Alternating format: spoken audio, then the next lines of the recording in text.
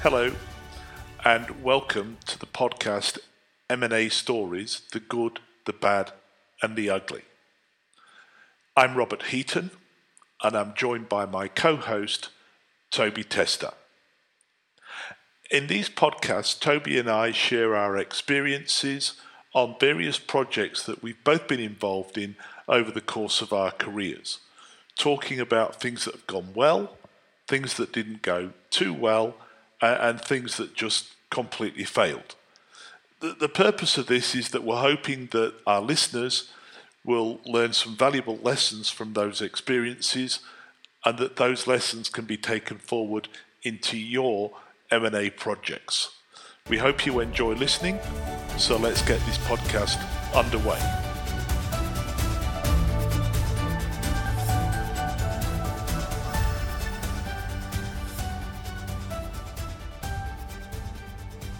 Hey, Robert, how are you going there?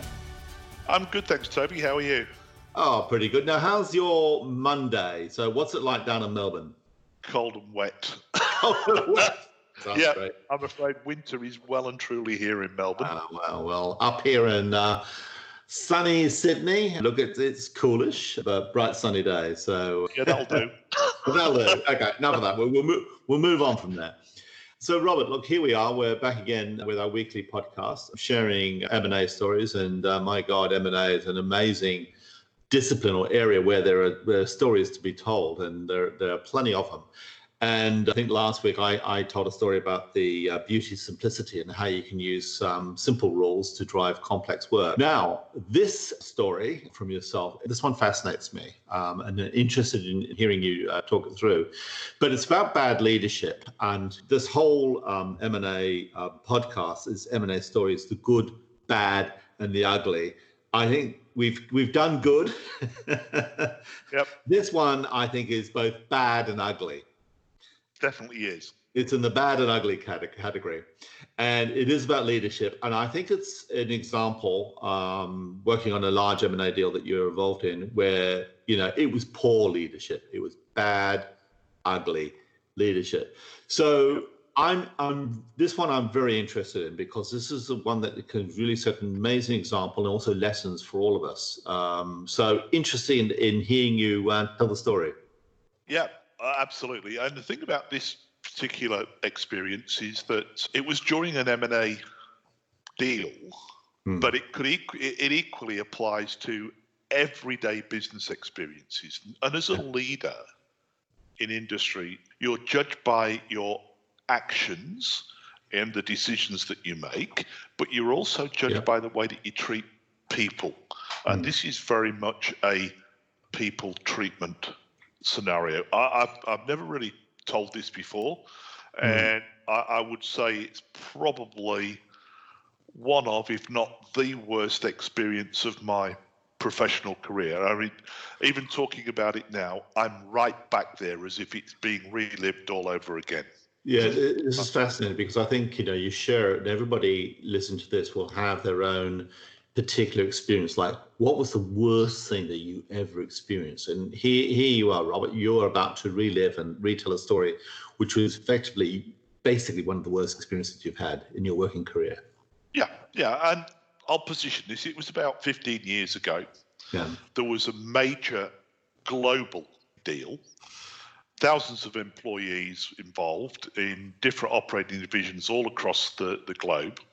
So, as you can imagine, the post-deal scenario was complex, work pace was hectic, there was a lot of international travel necessary, and that's okay. I mean, I've been in the tech industry for a long time. I'm used to frequent travel, so that wasn't a problem. Yeah. And in actual fact, in this scenario, there was a luxury for me, because I was actually coordinating the first waves of post-deal activity. So I was actually based at corporate headquarters for a couple of months.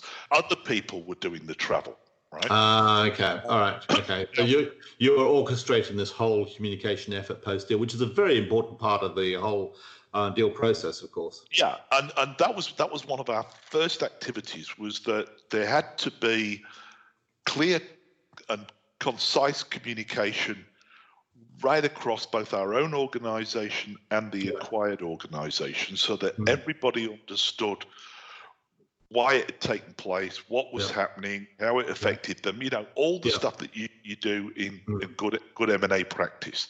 And of course, the other reason for doing this was because we wanted to stop the rumour mill and the whispers from spreading across the business.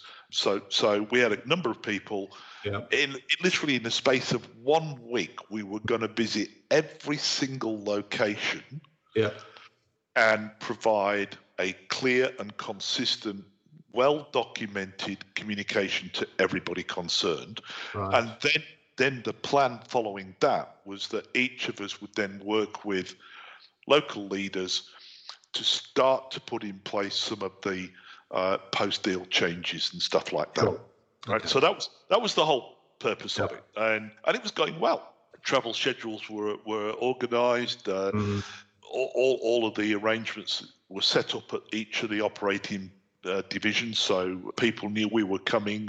So at this point then, Robert, the deal had been done, all this has been happening, a lot of planning, a lot of effort into the communication, but then something happened.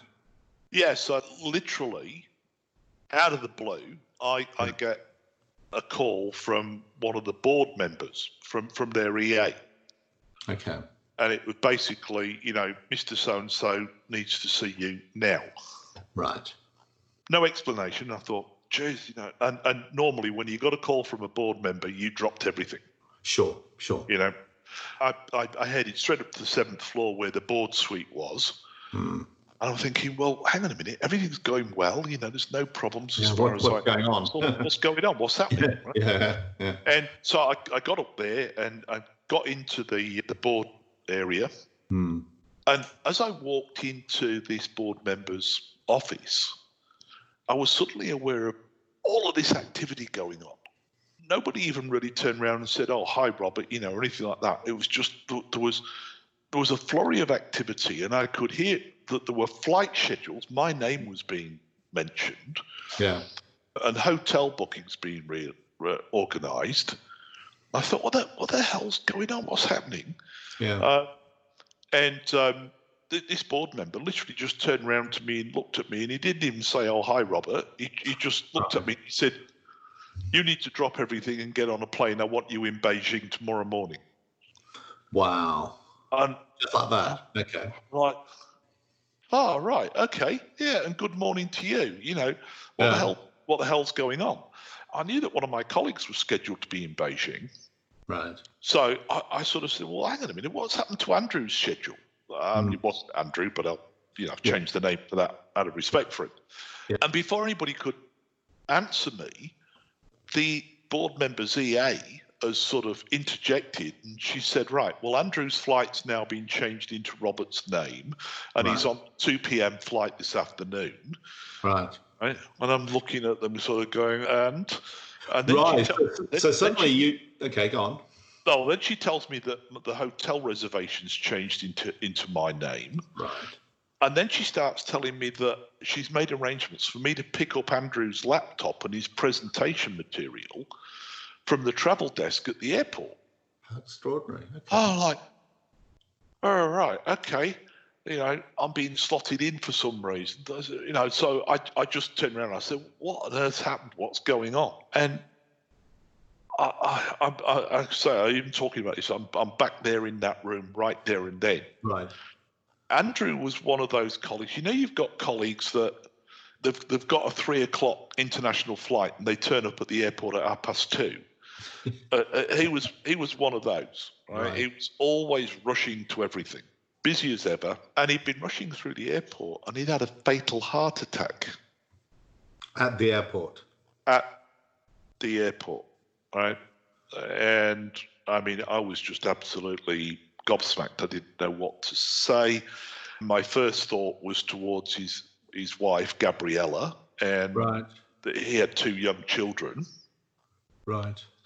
And he was a great colleague. And I was trying to process all of this sort of stuff. And I sort of turned around to, I suppose, the EA and this board member. And I said, oh, my God, terrible. How's Gabriella? How are the, how are they coping? Mm. And this board member just turned around and he said, yeah, well, we will let her know shortly, but right now we need to attend to the important things. Right. So that sounds like an amazing response. And by the way, Andrew had that fatal heart attack earlier that day. It's literally a few hours ago. God. Okay. All right. So the board know, they've been informed, right? I've got a deceased colleague, right? And so he was putting business before family, and before people before anything. It was right. We've got to get someone to Beijing because that's all set up and you're it, right? Okay. And it was just simply, you're the next in line, so get out there.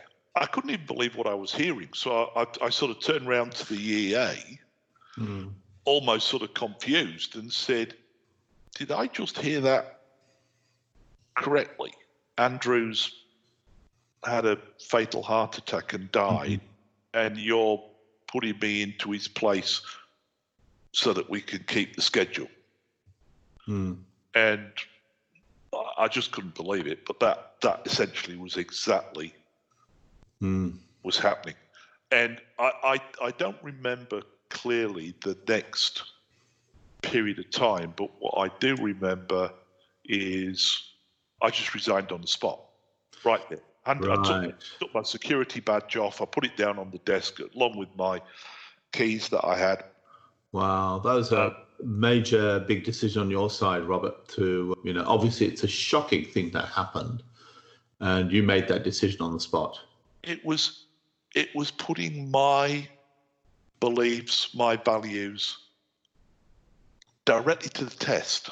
Yep. Right? You have a choice at that point. You've either got to accept what's going on and be part of it, or you've got to vote against it. There's no middle ground, really. Yeah. Right. And so I just walked out. I might have used a few words beginning with F. Right. And this board member just turned around and he said, "No, not accepting that. Just do as you're told and get to Beijing." And I think I gave him a very quick response, and I think the second word I used was off. Okay, all right, okay. And marched off down the corridor, and he was still shouting after me as I was walking away. And now there's a second part to this, because as I was leaving the board area, a good friend of mine who's the senior vice president was coming the other way towards me, right? And he took one look at me and he went, "Rob, what's happened? What's up?" And I told him what had just happened. And he just looked at me and he said, "Right, wait there." And I just said, "Look, sorry, you can't change my mind. I've done what's need to be done." He said, "I don't care. Just do me a favor. Just stay there for a minute." Right? And so out of respect for him, I waited just outside the board area. But I made it very clear that I wasn't going to change or be persuaded to change my decision. And 5 minutes later, he was back. And he'd been into the board area. He'd confirmed what I'd told him, right? And he'd resigned on the spot as well. Wow. So both of you. Wow. So he resigned as well. Yeah, both walked out in disgust. And we literally, I can still see in my mind's eye, going back through, out of that board area, down the lift, out the front door of corporate reception. Yep. Right. He and I just got into a car. I can't remember my car or his. I don't even remember. Yeah. But we just headed out into the countryside, away from the city and out into the countryside, almost in silence. Yep. And we finally decided that we needed to just sit down, and we took a light lunch somewhere. It was a beautiful restaurant overlooking hills and grazing sheep. Right. And what little conversation we did have was around fond memories of a fallen colleague, what we might be able to do to help Gabriella and her two children. And But it amazes me that there was nothing talking about himself, Andrew, and his wife and kids, and that everything was all about keeping to schedule and getting Andrew out to Beijing, but nothing to do with himself, this major event, the family, or anything. No, not even one moment of consideration. My God. Okay. I know we didn't talk about this, Toby. I'm just going to add one extra piece into this as a completely opposite comparison. Now I'll put this in context because I've been in the tech industry for 30 years, so it's not as if I've got colleagues passing away every day. Yeah. Right.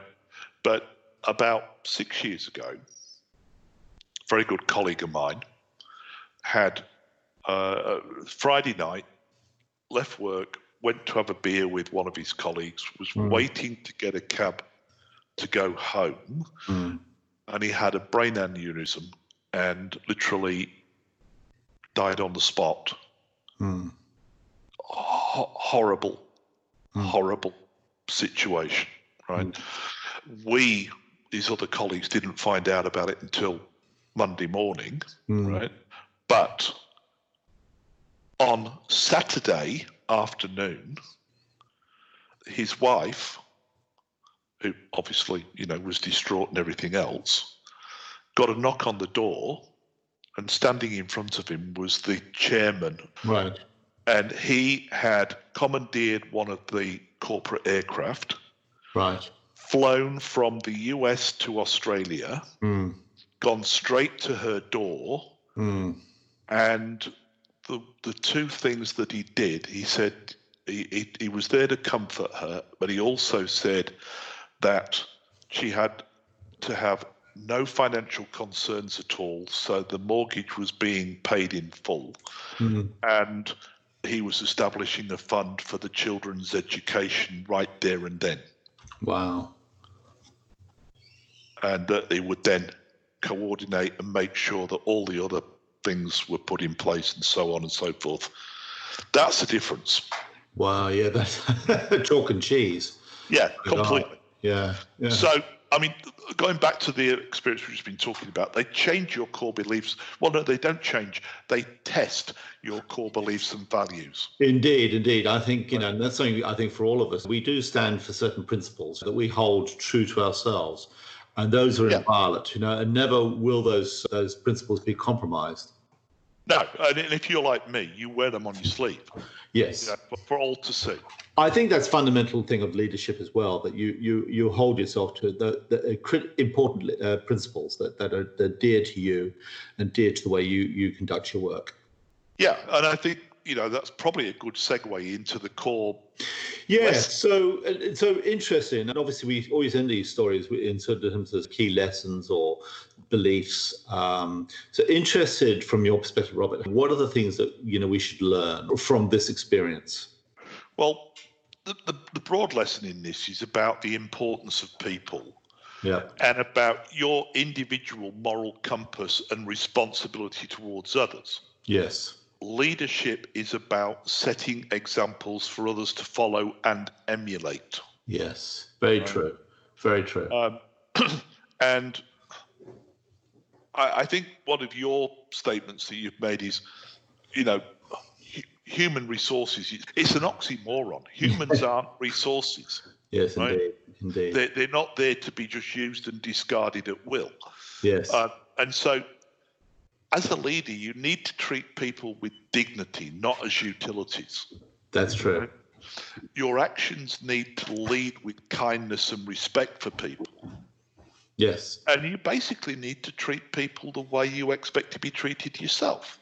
Indeed. Isn't that always the case? I think that's the ultimate sort of ethical situation we must always find ourselves in. Always treat others the way we want to be treated ourselves. Yeah. And I think if there's a closing remark, if you're ever in that scenario where people are being treated badly and treated as if they've got some sort of barcode on their head and with no respect or dignity, you need to stand your ground.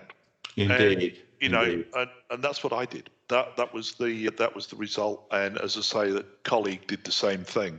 Yeah. I don't know to this day whether it made any impact on that particular leader that I'm talking about. I very much doubt it. Right. But it was important that we did what we had to do. Well, I think, and certainly our action resonated around the business. I think, it circulates around the whole thing about in everything that we do, it's always people first. Yes. Always people first. Absolutely. Robert, it's an incredible story you told there, and it's quite a moving one. About people who've experienced this. I'm sure I have. Someone who dies unfortunately at work, and it's how you respond, how others respond, that really is a test of leadership, and also sticking to those principles where you put people first. In this case, it didn't happen. And I think it's an important one for everybody to understand. There are certain values and beliefs that everybody should have that holds people first before everything else. Yeah. So, it's a very good story indeed. No, it's been, hopefully it's something that people will listen to, and hopefully it's something that, it will make people reflect on how they treat others and what their core values are. And if they do that, then we've achieved something. And I think that's a good wrap for this week's session. Indeed. Well, All right. Well, Robert, look, it's a great story. That's as just let the listeners know that we do a weekly podcast. It is about M&A stories, the good, bad, and the ugly. This one was a bad and ugly one, but we like to have good stories too. So please join us again for our next podcast, which will happen in a week's time. And it'll be a different kind of story, but join us for that. And I think we can all agree that the stories that we tell in Natural Fat are very important lessons, lessons that we can all take forward and help us collectively be better at our craft. Yep, I would agree. And of course, I can announce that next week we will have a guest joining us for the podcast. So that's something to look forward to. Okay. So I think that's a wrap. I'm going to say bye for now. Okay, goodbye. Cheers, Toby. Okay, cheers, bye.